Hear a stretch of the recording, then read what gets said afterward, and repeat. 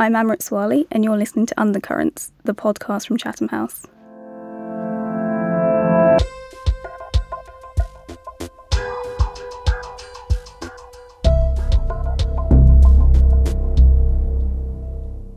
Hello and welcome to another episode of Undercurrents. It's just me today as Mariana is settling back in after a very exciting holiday, and Ben is enjoying the sun and the sea, somewhere where there is sun and sea, so not the UK. This episode is a little different than usual in that it's a tad introspective, but it covers a lot of things that are very important to Chatham House staff and indeed a lot of people. Firstly, you'll hear an acceptance speech from the recipient of our Centenary Diversity Champion Award, Melina Abdullah. Melina was here in person, accepting the award on behalf of the Black Lives Matter movement, a movement that has done incredible amounts of work for the fight for racial equality. Melina is co-founder of the Los Angeles chapter of BLM and Professor of Pan-African Studies at California State University in LA. I won't give too much away, but Melina's speech is a reminder of the importance of self-awareness in our actions and our duties as human beings in this global and important fight. Melina also spoke to Ben for Chatham House's magazine The World Today. We'll be sure to link the interview in the show notes. Then you'll hear a conversation between myself and my fellow Equality, Diversity and Inclusion Working Group chairs, Leah, Joseph, Binny, Yusuf and Nina. Chatham House's EDI working group was set up about a year ago as a way for Chatham House staff to try and understand our responsibility, both as individuals and as people working for an institute like Chatham House, in confronting systemic, cultural and social inequalities. You'll hear about our thoughts on allyship, how we think the conversation on race and international affairs is developing, and what institutes like ours, set up for certain reasons and for certain people, can do to address issues of inequality in ways that matter. A lot of the EDI working group's work is internally focused, so you may not know a lot about it, but it's quite fundamental to the reputation we want to have and the vision we hold. So I hope it gives you an insight into how we, as an organisation, are responding to big and important global movements. But first, let's take a listen to Melina Abdullah's amazing speech.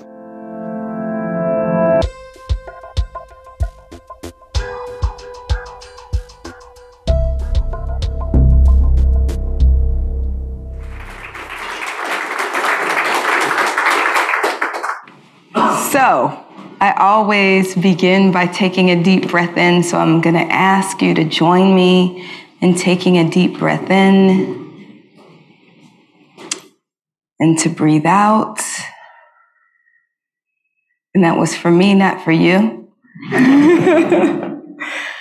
I'm deeply honored to have been invited here. I'm deeply honored to be allowed to speak on behalf of this beautiful movement that is developed. And I'm deeply honored, we're all deeply honored to be receiving this award. We know that 100 years ago, Black folks who are unabashed in our commitment to Black radical movement would not be receiving the Chatham House Award. But here we are, and we're receiving the Chatham House Award. And that says something about where we're moving this world. And I'd like to just open my remarks in the names of many of those who are moving us forward. I'd like to open my remarks in the name of Riddell Jones, in the name of Waukesha Wilson, in the name of Mike Brown Jr., in the name of Andrew Joseph III, whose family is here with us. I'd like to open in the name of Mzee Muhammad, who was killed here, of Joy Gardner. I'd like us to remember that their spirits, the thousands of Black people who are murdered by states all over the world, provide spirit which charges this movement. Black Lives Matter is absolutely a Black radical movement that seeks to inherit the spirit of those abolitionist movements like the ones led by Mama Harriet Tubman and Sojourner Truth and Ida B. Wells, who traveled to the United Kingdom before us, looking for anti-lynching support, we too travel here, looking for support for our current anti-lynching movement. So we come here as a Black radical movement that inherits that history, that summons the spirit of Martin Luther King, that summons the spirit of Malcolm X, that summons the spirit of Paul Robeson and Kwame Nkrumah and Kwame Ture and all of those who've walked before us, and recognizes that we're not just a movement on the ground, we're also a spiritual movement that is charged by those whose bodies have been stolen by states all around the globe, not just in the United States, but here in the UK. And we're charged by their spirits, and we open in their names, and we pray that the work that we do gives them honor.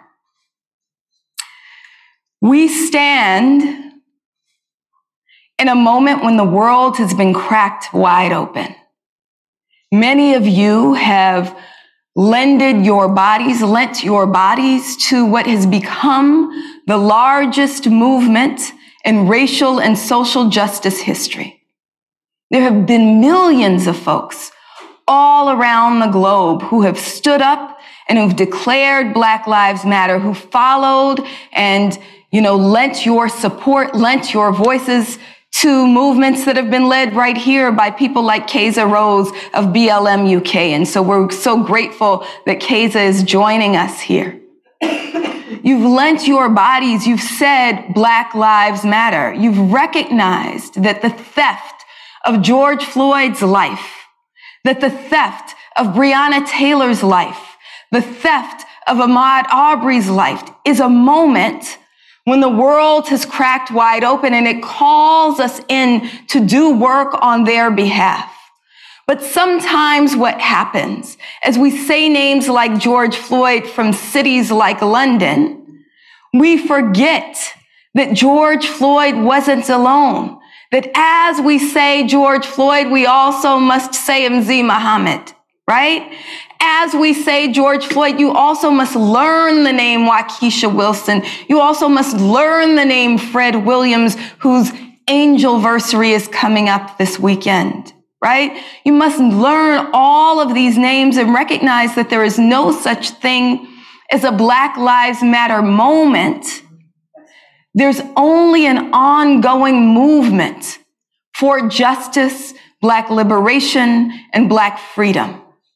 And all of us have been called into this work.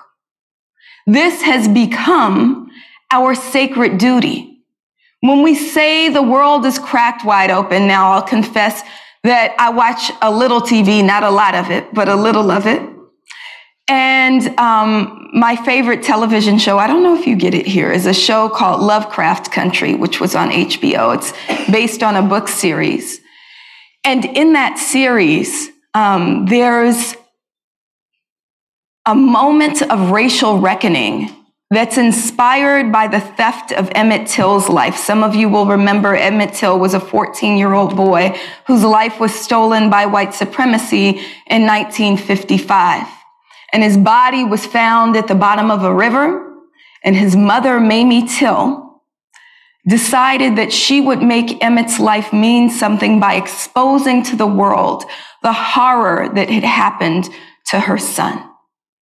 I think of Deanna Joseph as our Mamie Till, as one of our mother leader warriors who I'm proud to call my kin, who said that her son, Andrew Joseph III, will be like Emmett Till, will inspire all of us to work for justice so that my son, your little cousin, Amen Abdullah, your little cousin, Tandibwe Abdullah, your little cousin, Amara Abdullah, and your daughter, Deja, will not be an Emmett Till.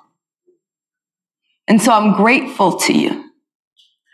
That show, Lovecraft Country, was about a mother's love and a community who surrounded her and said, we're going to use this moment when the world has been cracked open and is being held open by the spirit of Emmett Till to summon the African principle of Sankofa, to go back and get it, to go back and get what we are sacredly charged to do, to rush through the portal and determine what it is we must do in order to get to Black freedom.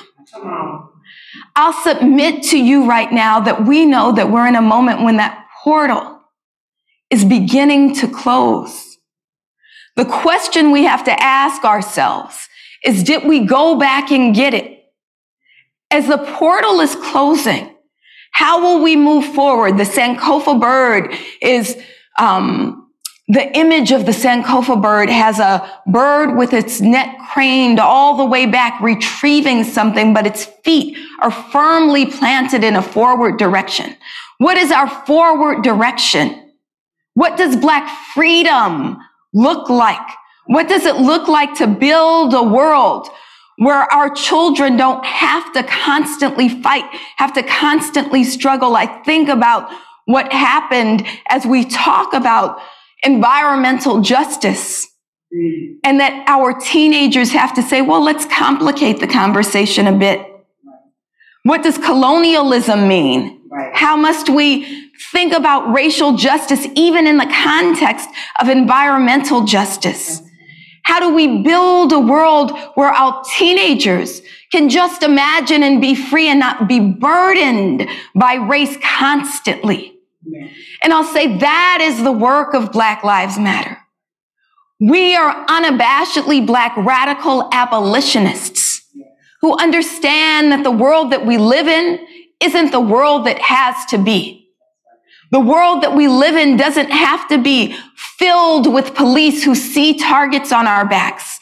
The world that we live in doesn't have to be filled with jails and prisons that steal Black life. The world that we live in can be filled with real education that allows our children to really engage their minds. It can be filled with Black art where we have things like BLM Fest and say, how do we imagine? How do we build? How do we create? How do we document? How do we offer these imaginings to inspire new movements? That's the work of abolition, and that is the work of Black Lives Matter. But I'll also submit, because not everyone in this room is Black, that this is also your work. This is also your work. We have a sacred duty, but so do you. That Black freedom is your charge as well. It is your duty to engage in anti-colonial work. It is your duty to engage in the work of anti-racism. It is your duty to tear down brick by brick every institution that embeds and entrenches the racism that steals Black life, steals the lives of Indigenous people, that builds up white supremacist, patriarchal, heteronormative capitalism. It is your duty to also be abolitionists. It is your duty, your sacred duty, to heed that call. You know, I was in the audience as Sir David Attenborough received his award yesterday. And I thought about what it meant for him to have offered the last 96 years to building a world that is more free for all of the inhabitants of the planet. What he did, what he's doing, is heeding his sacred duty. That's all of our charge. It's all of our charge, not just to get in the streets for a year or 2 years, or to say the word Black Lives Matter, or to post it on your social media, but to actually do the work to make Black Lives Matter. Because when Black people get free, everyone gets free. Ashe. Black Lives Matter. Black Lives Matter. Black Lives Matter. Black Lives Matter. Black Lives Matter. Black Lives Matter. Ashe. Ashe. Thank you.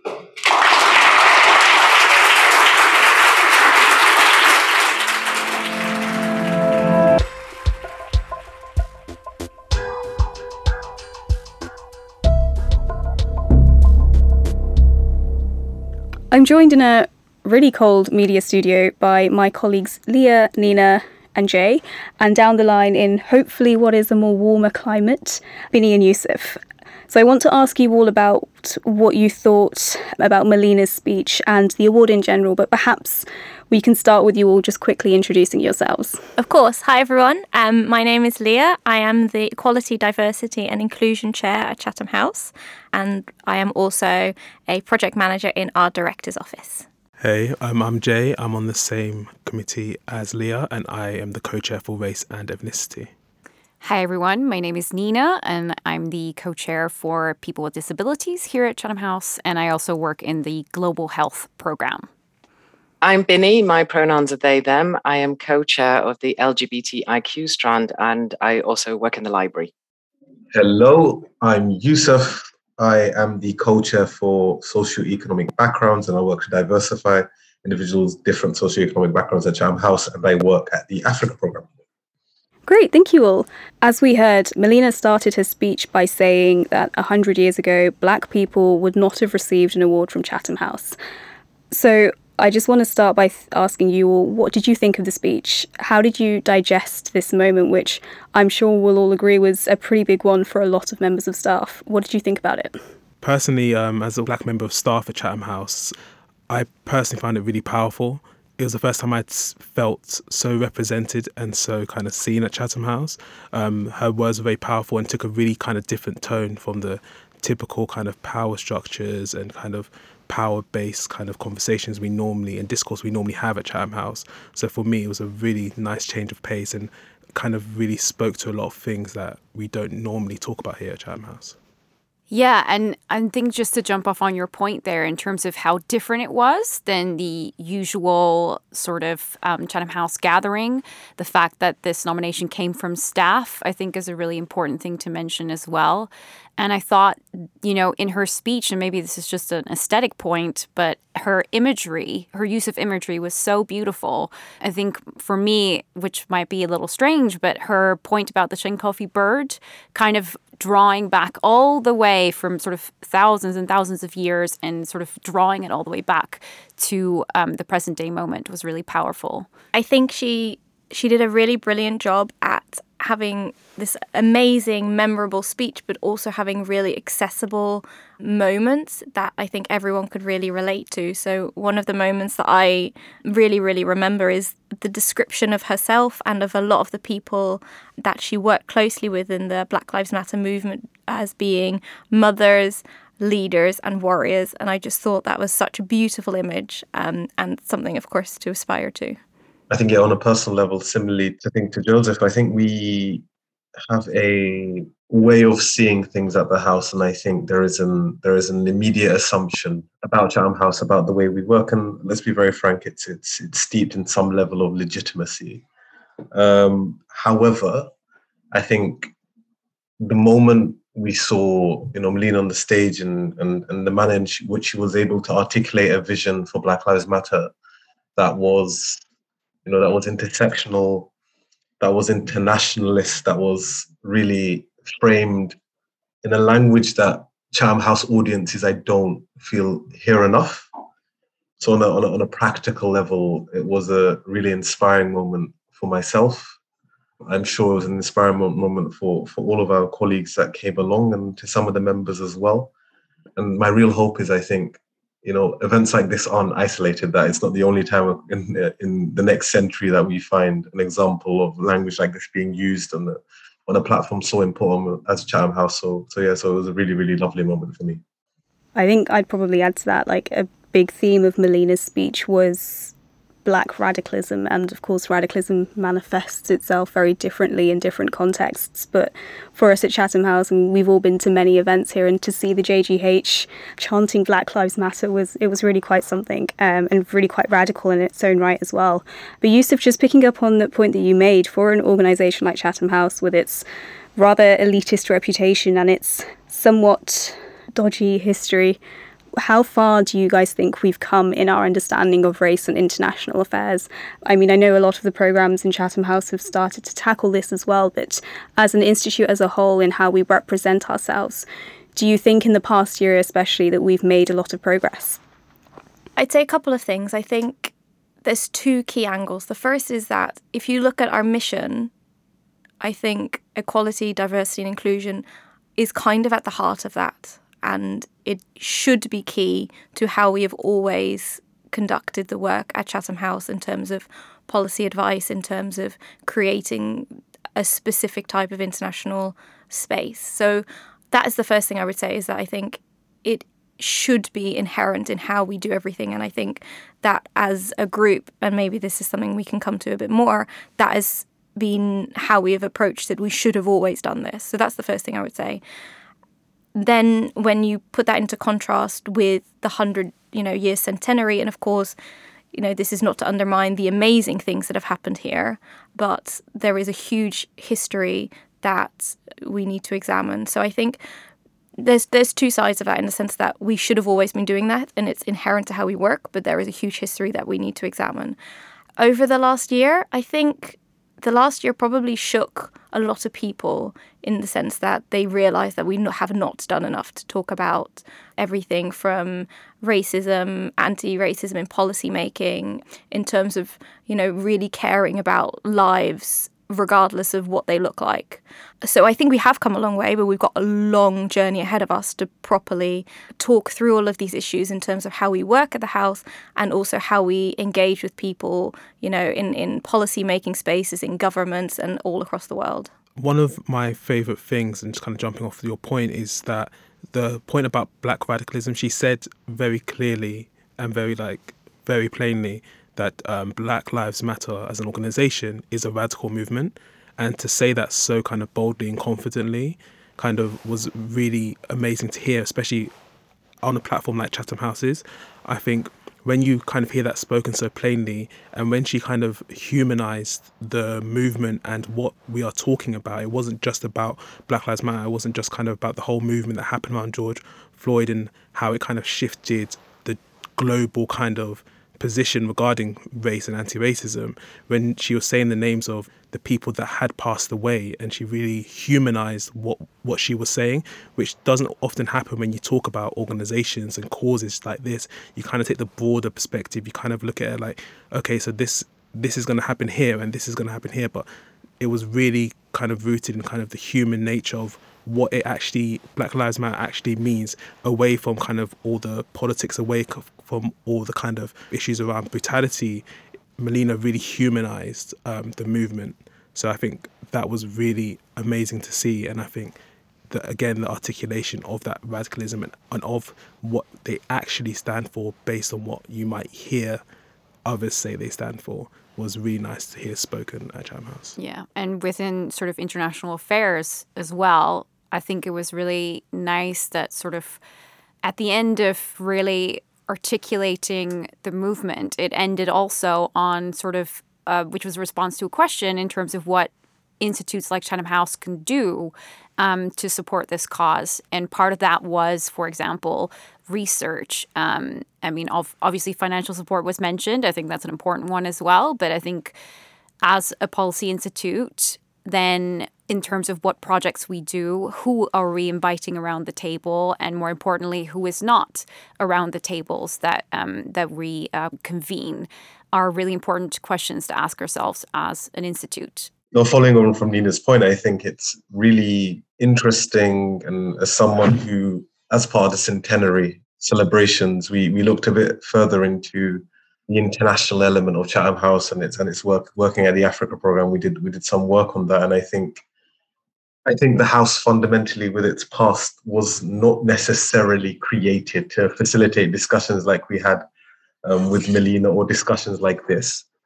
But now, as we move into the second century of this institute's existence, the stakeholders are no longer people that are of a specific complexion, of a specific gender, and of a specific social class. We hope, and we hope our work is, like I said prior, really inclusive of everyone and anyone that wants to engage in it. So it's the beginning of a let's say a journey to make this institute more inclusive, and that's what this group is about, and this is what the work that we're trying to do is about.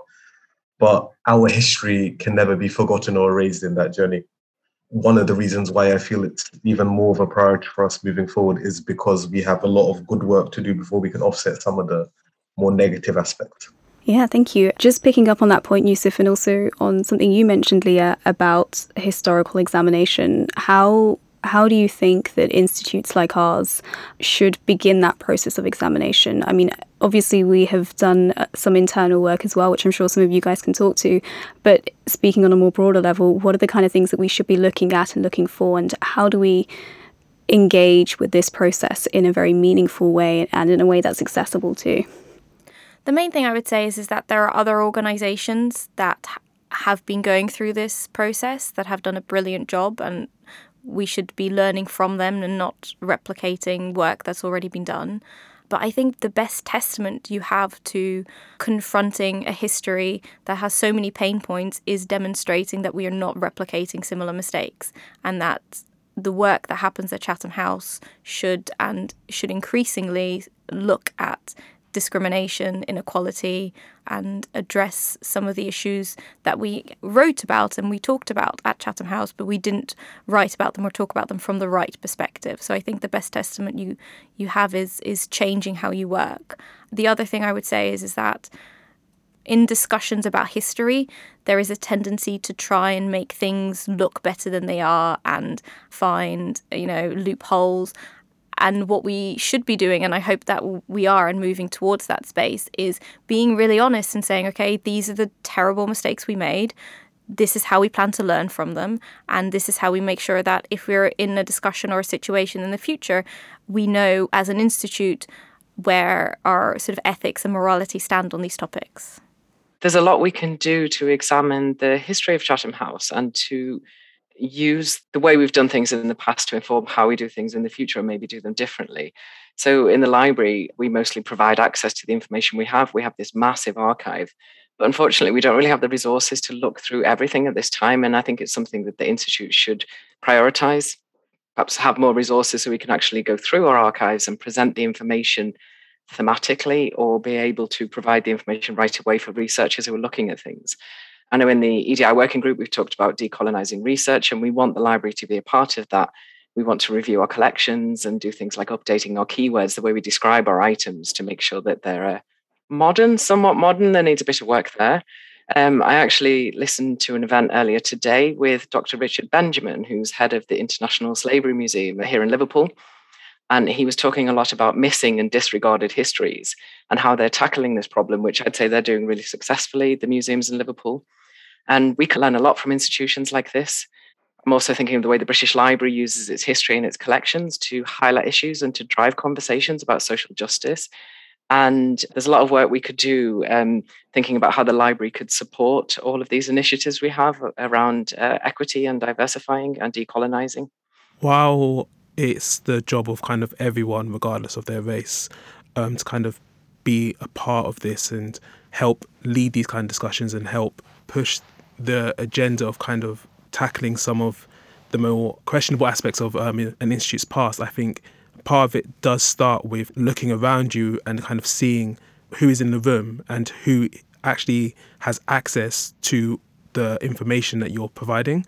You've got to, one of the most actionable things you can do is kind of how many people are in senior positions at institutes like ours that are black, that are people of colour, and identify as being so, and actually want to kind of push that agenda. You need to look at who is in the room, because no one will be as kind of, I guess, passionate about it as someone that is affected by it.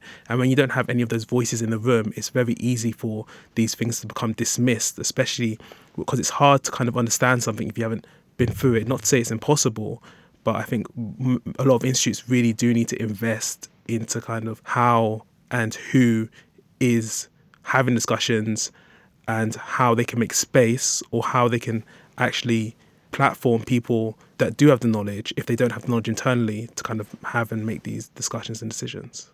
Yeah, no, that's a really good point, and I think it leads on quite nicely to my next question, which is about this idea of allyship. And of course, we've probably all heard quite a lot about it over the past year, but Melina made the point really, really well in her speech that racial equality and reducing what she called, I think, the burden of race was a sort of sacred duty for all of us. But how do you guys interpret that? I mean, we're all part of the EDI working group at Chatham House, and we're a fairly diverse bunch, I guess. But what do you guys see as your individual duty or role to support the cause of racial equality, or indeed equality in general? And what kind of things are you seeing your teammates or yourself do to kind of push that forward?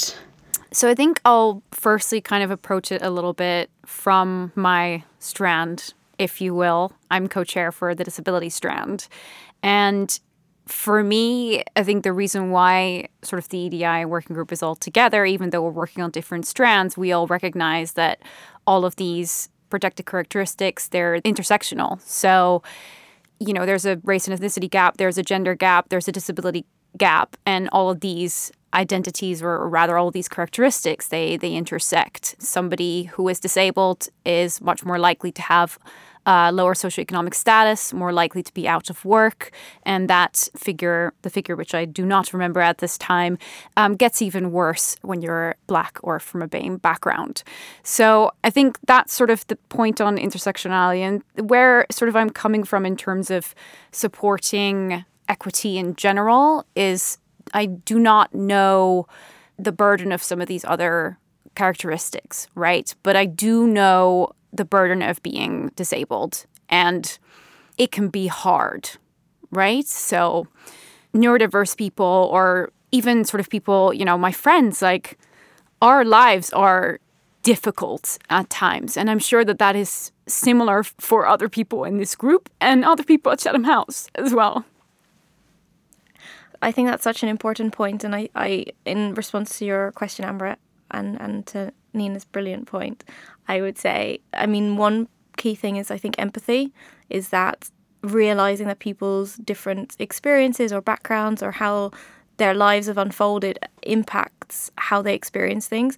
The second thing I would say is I have a problem with performative allyship versus proactive allyship. And I think that what we really need to be talking about is proactive allyship. And that means that if there is a comment made in any space that you're in about, oh, where are you from? Or if someone is misgendered, or if there is an assumption made about someone's background, whatever that might be, I think that we need to get to a space where everyone, and in whatever way they are most comfortable, says, nope, that's not right. And you know what? That doesn't need to be aggressive and in someone's face. That can be pulling someone aside and saying, hey, I've read this really great book. I think you might need to read this.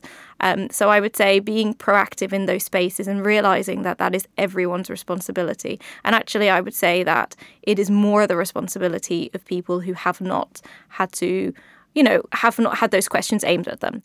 I see our role as some of our role in this work is about education, but this is where allyship is really important, because the burden shouldn't be on the people from the minoritized groups to do all of the education, because it's hard enough being in a minoritized group.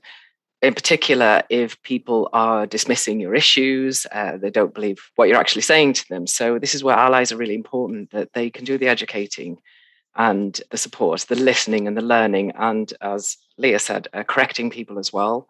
I think that's incredibly important for allies to do, and to visibly show support as much as possible and to take on some of that burden. Yeah. Whoops. Sorry for getting a little heavy there.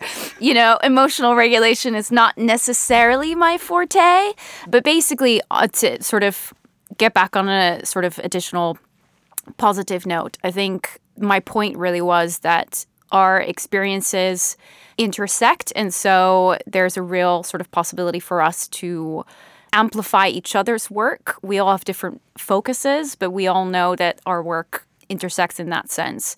And I truly believe that this is sort of the start of something. And we definitely, in years' time, we won't be the people to take this forward, but hopefully we'll have started a structure, we've built a foundation for other people and for generally the opportunity for Chatham House to transform the way it does things.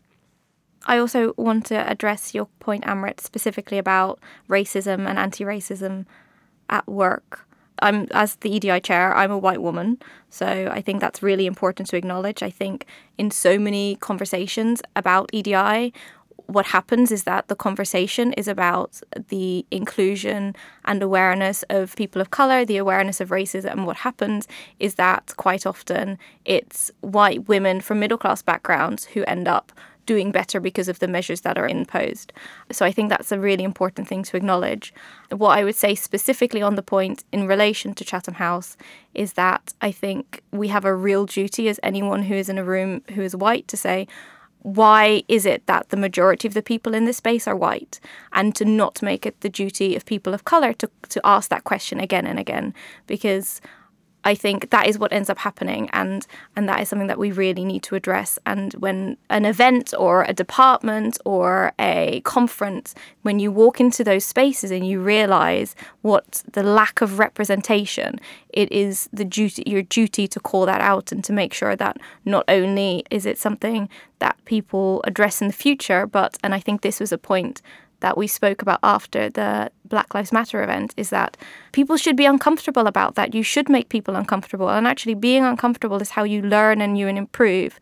And I think as an organisation and way beyond, we need to get much more comfortable with being uncomfortable, because that is how you properly address these issues, where people call you out and where people say, you haven't done this and you should be doing it. Yeah, absolutely. And like Leah, as I'm sure you'll know, we have a really good manners policy as well, which we try to enforce as much as possible, that you and one of our ex-colleagues led on. But it's really true that representation is probably one of the first barriers to equality and real meaningful change. So it's one of the first areas that we should look at when we're trying to embed these big institution-wide and systemic changes in the ways we work.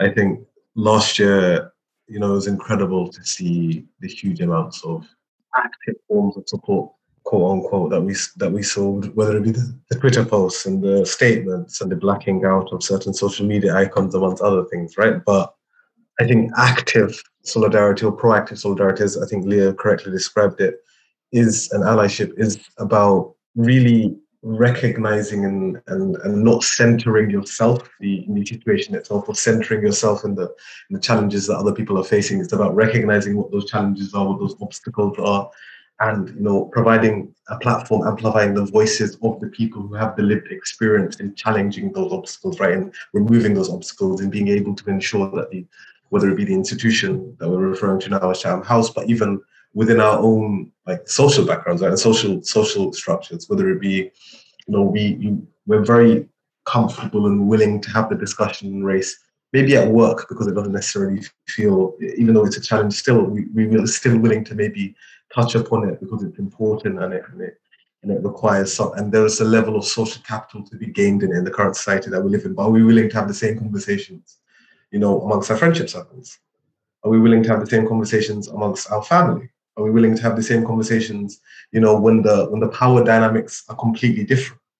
And I think that it's that level of active solidarity, that level of allyship. That, for me, that's what allyship is. For me, allyship isn't necessarily just the outward-facing actions that may allow you to accrue some level of political and social capital, but the ones that require actual self-examination and actually recognizing where you yourself also make the same mistakes, or may perpetrate the same unfortunate perceptions that exist around the minorities that we were discussing. Yeah, and I think really kind of like Yusuf touched on a really good point, which is about the power dynamics. Melina said that it's not, when she says Black Lives Matter, she means all Black lives. And I think that's a really important thing, not just when you're talking about Black lives and race, ethnicity, but when you're talking about kind of any kind of marginalized group, whether it's disability, whether it's LGBTQ. I think what is really important is those kind of power dynamics, because they are different depending on the marginalization you face. And I think I can't do my work if I don't support, say, Binny's work with LGBTQ+.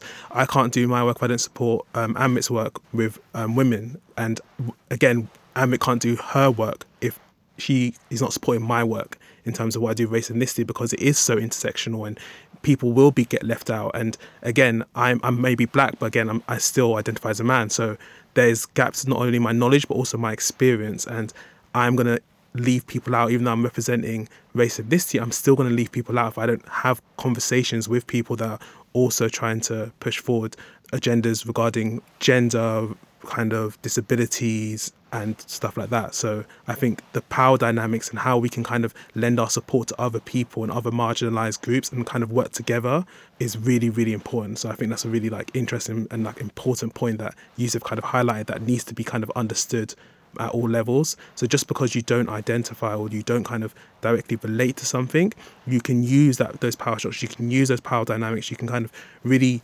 use to be a good ally, you can kind of really use the kind of social currency that is been given to you, whether fairly or not, to uplift other people.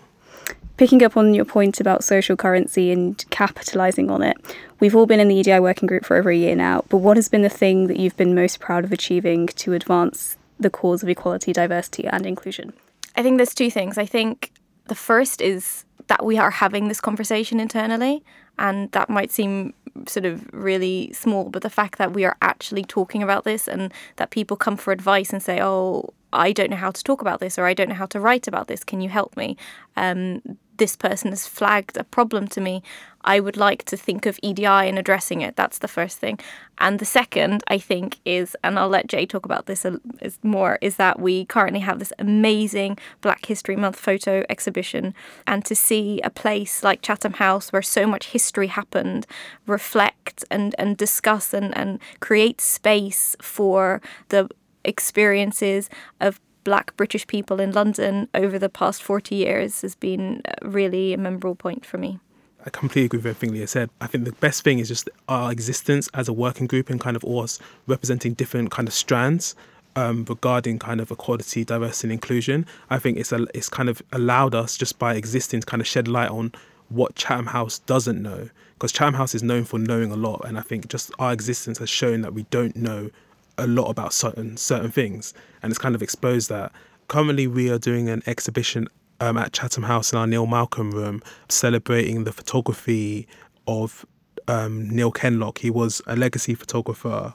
He was actually the first person to be granted a license to cater for the Black community in the UK, and his photography really documented the hopes, aspirations and struggles of people from the Windrush generation. If you'd like to see the exhibition, you can come to Chatham House and see it if you are a member. If not, you can email us at membership@chathamhouse.org and we can arrange time for you to come see it. Putting together that exhibition and putting together that event, we kind of really noticed gaps in the kind of knowledge pool that is Chatham House. And I think while it is thorough, I think Chatham House was around in the 60s and 70s, right? But you won't see any of those work, any of those people in the Chatham House canon. You won't see any of it at all. And I think to be able to kind of highlight that and spotlight that shows that we don't want to be somewhere that this whole movement happened. There's a whole exhibition on it right in one of our biggest rooms in the house. But if you look internally at Chatham House, there's no documentation of that. According to Chatham House canon, that didn't happen. And I think while we do look at other countries, we look at what happened in South Africa. And Chatham House it's not to say Chatham House hasn't done anything, because the Africa program has done a lot, and they were one of the first of their kind. And I think they invited Nelson Mandela. It was the first time he ever spoke outside of Africa. He spoke at Chatham House. So Chatham House has always kind of supported the broader Black diaspora, but when it's close to home, it has kind of not been present. And I think it's been amazing to put the exhibition together, because I think like it's really highlighted that we don't want to be left behind as a leading political think tank. We need to make sure that we are leading in an array of subjects, not just the traditional ones we were built on. And like Yusuf said initially, it was created by white men, and there was even a woman who was key to kind of the construction of Chatham House initially that we're only just now spotlighting.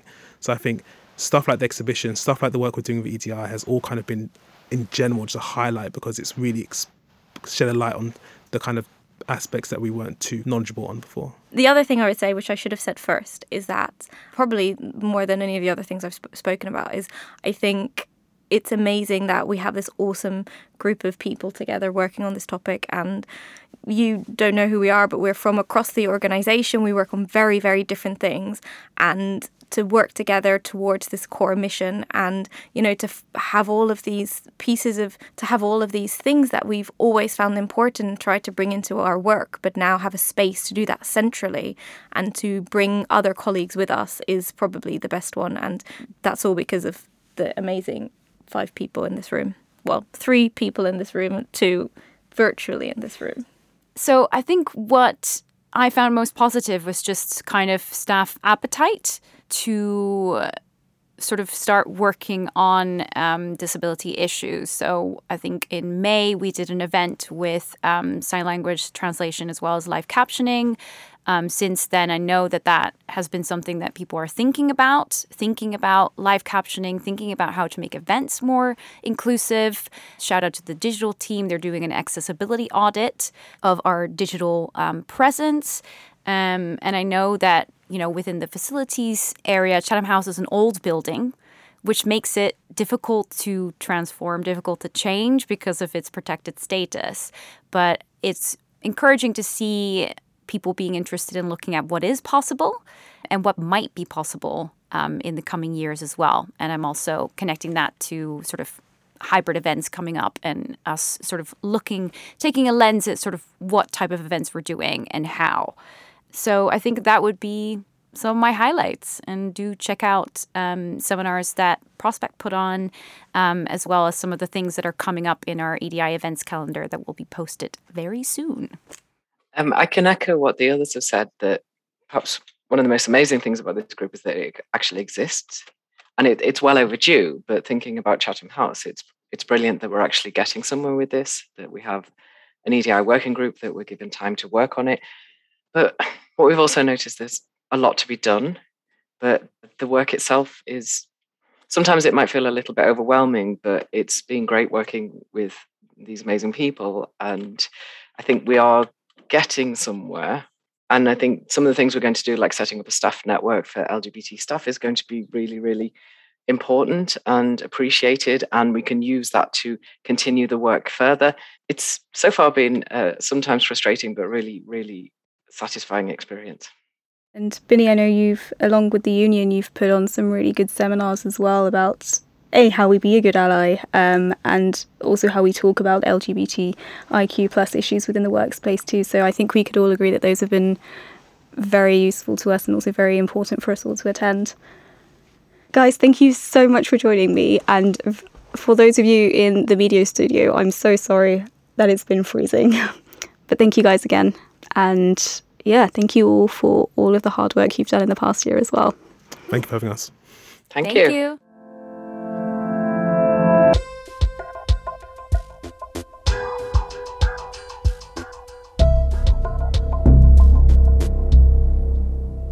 As Melina, Binny, Yusuf, Leah, Nina and Jay alluded to, this is a process, and it doesn't just end with us setting up this working group or end as Black History Month comes to a close in the UK.